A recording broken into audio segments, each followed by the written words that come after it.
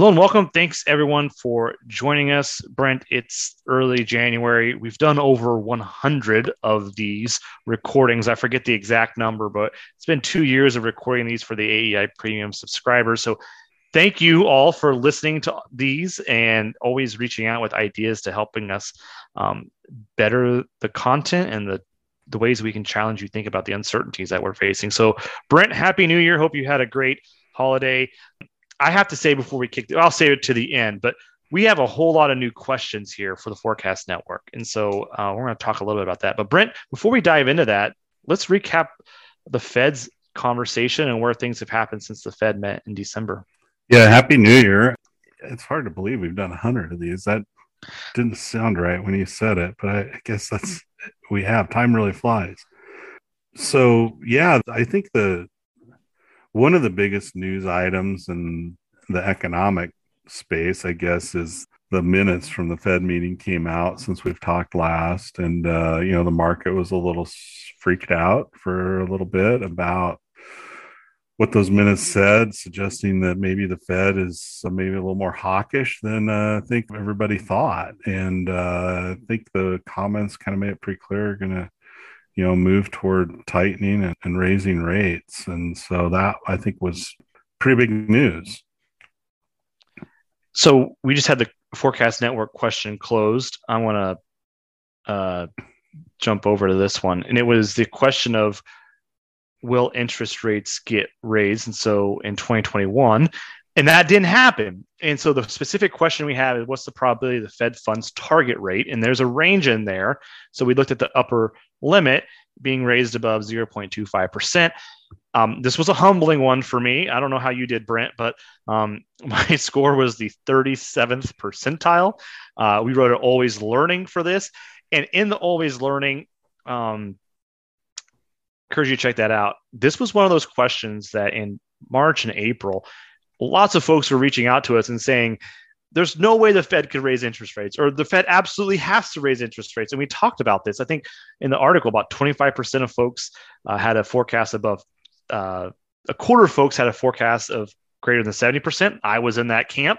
And about a quarter of folks had the forecast of less than 10%. And so this is one where I had to change my expectations quite a bit. And one of the lessons I left learning, hopefully, is if somebody would have told me that interest rates or inflation would have been above 5% in November, which it was, I would have said, oh, the Fed absolutely has to raise interest rates. But I would have been mind locked and sort of day trading on monthly data.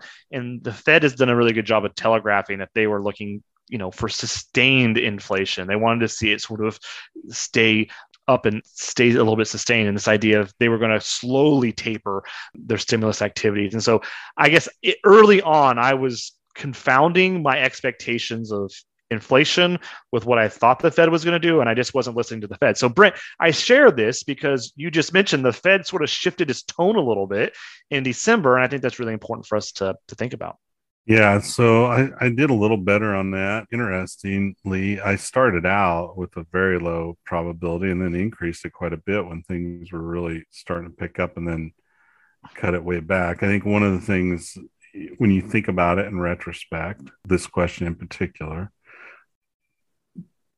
probably shouldn't have forecast very high, because the Fed's still got the quantitative easing, or whatever they're calling it, to kind of get unwound first before they can raise rates. I think not that they have to, but that's probably the path they're going to go, is to wind that down, get that wound down, and then raise. So, if we kind of learn some lessons about it, that would be one of the lessons I would take away, is to think through all the things that are going on with the Fed, and don't just do the type, level one of, they're probably gonna have to raise if interest rates are up. Well, it's complicated. They had other things they had to watch too. So, that's a good learning lesson to think about.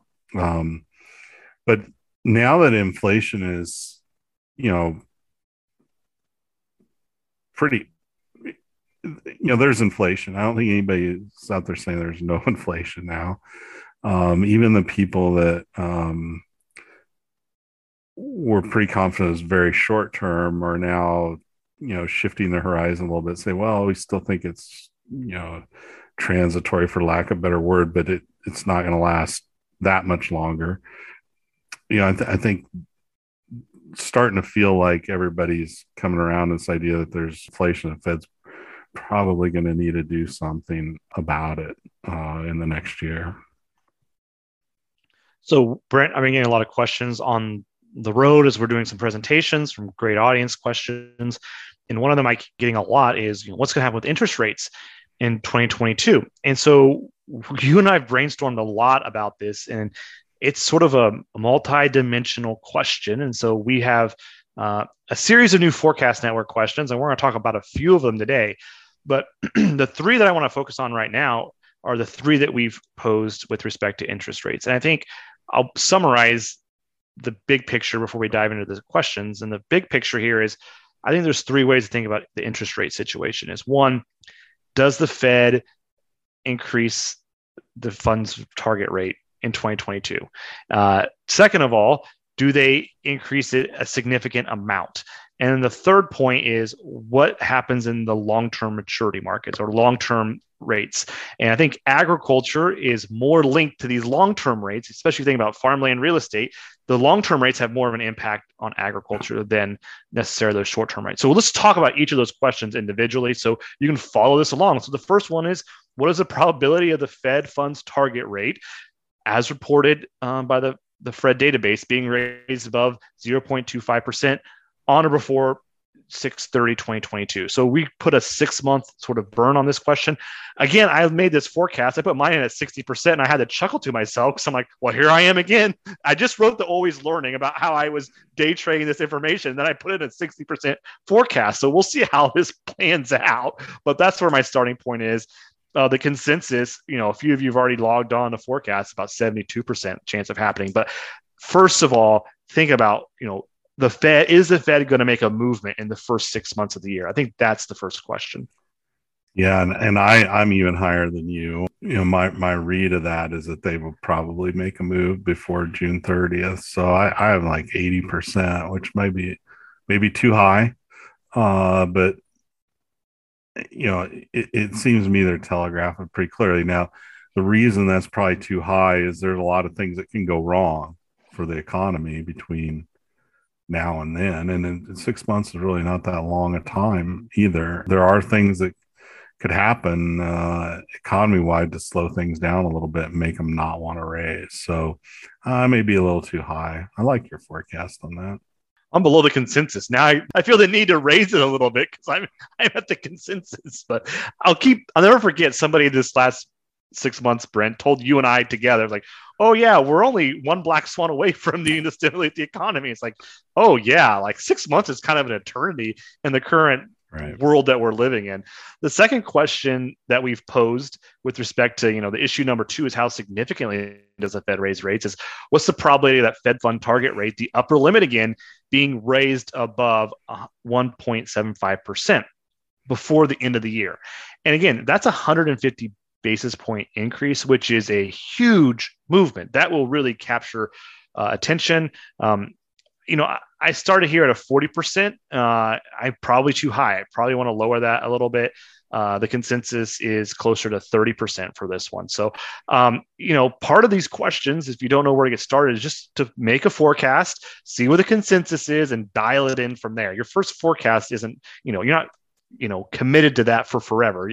The whole idea here is to upgrade your thinking or to recalibrate as new information comes available. So that's where I'm at. Yeah, I'm at 30%. That's a big move. That would probably be 3 rate hikes, unless they would go more than 25 basis points in any individual hike, which again, these are the things we need to, you look at if you want to kind of calibrate that, go back and see, how many times does that happen in a 12-month time span? My initial thought was lower than that even, because in part, on this side, I kind of see, all the things that could go wrong and saying, I think they're going to have a hard time raising that much. I think that will cause some turmoil. So we'll just have to see. I'm at 30%. The question here is, how good did the brakes work? And so if they start raising interest rates and inflation continues, they're going to continue to raise them. They're going to have to follow them up. So we'll see how that plays out. So the final question here, what's the probability of the 10-year Treasury constant maturity as reported by the Fed database exceeding 3.5% by the end of the year? I'm at a 56%. The consensus is much, much lower, 35%. This is one where I kind of had to put a flag in the ground. I need to upgrade my thinking, or I need to really think a little bit about this. Here's that data set. So 3.5% is a huge number.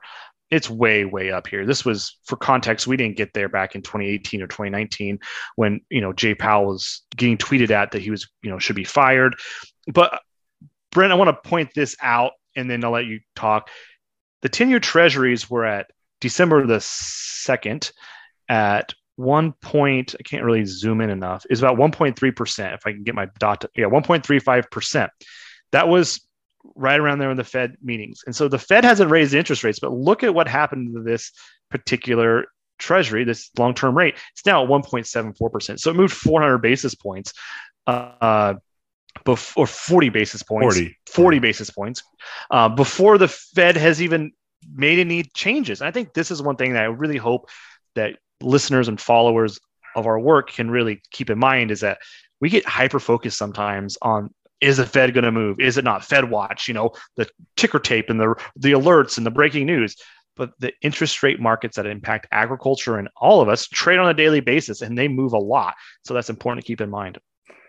Yeah, so I'm at lower. I'm at 25% on this. That would be a really big move in that market, and it would, to me, imply that a lot of things are going really well.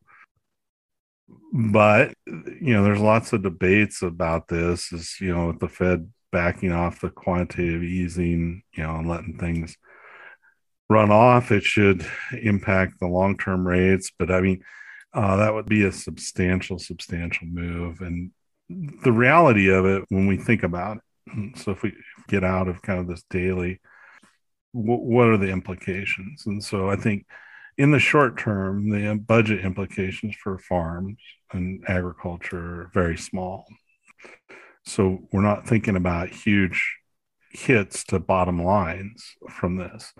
But the longer term implications, I think, could be substantial. And that's where the impact of these rates would feed into asset markets. And that is the thing that could have the biggest impact. And that's why you see the stock market so jittery right now with changes in these interest rates and valuations.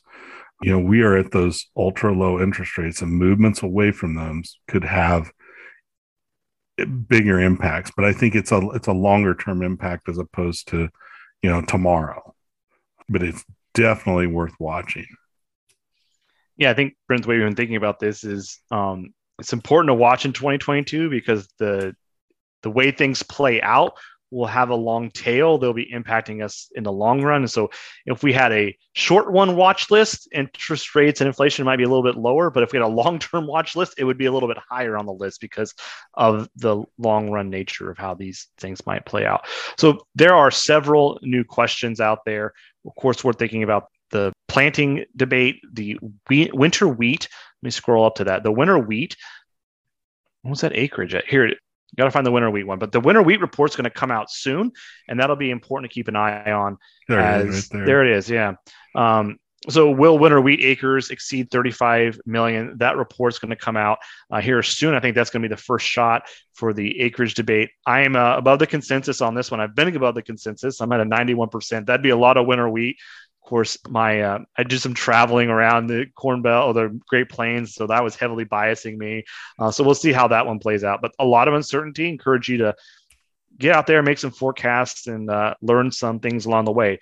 The last thing I want to mention here, and before we wrap up, is several years ago, and I actually know where this piece of paper is. It's kind of one of those odd pieces of paper I actually keep my hand on over the years. Brent handed me a note when we both worked at Purdue, and it was, an article that he thought was really good. And I choose not to overread into what he was trying to tell me when he gave me this, but it was Jim Collins had this great article about the stop doing list and sort of this idea of New Year's resolutions and what are the things that you stop doing. And at the beginning of all my notebooks, I start at the beginning of the year a stop doing list. I'll include a link to that article in the transcript here so you can go find that. But I always start at the beginning of the year writing down some things that I said no to. I don't stay too committed to that goal. I forget, but it is helpful at least to look back at the beginning of the year and say, what are the things that I said no to? And I guarantee you there aren't very many on that list that you say, man, I really wish I would have taken that on. And opportunities are tempting a lot of times to say yes. And so the stop doing list is often very helpful for me. Yeah, that's great. It's one of my favorite articles. And I think it's one of my favorites because I'm not very good at following it. Certainly need to take your advice and do a similar approach like you're doing. That's really good. I think it's like all those things, if you do that, it can be really powerful and helpful, and we need to force ourselves to do it. So I'm glad you brought that up because I'd kind of forgotten about that article. It was one of my absolute favorites. Yeah, it's for me personally, saying no to opportunities is a really hard thing to do. And so in the practice of sort of keeping a note is helpful, or making those notes, because then you kind of reward yourself like, oh, I said no to this. I got one more thing on my list at the end of the year. So, but no, anyway, well, thank you all for joining us. We'll, of course, keep writing content, keep uploading questions, and keep recording these weekly videos. So stay curious and stay in touch. We'll see you soon. Thanks.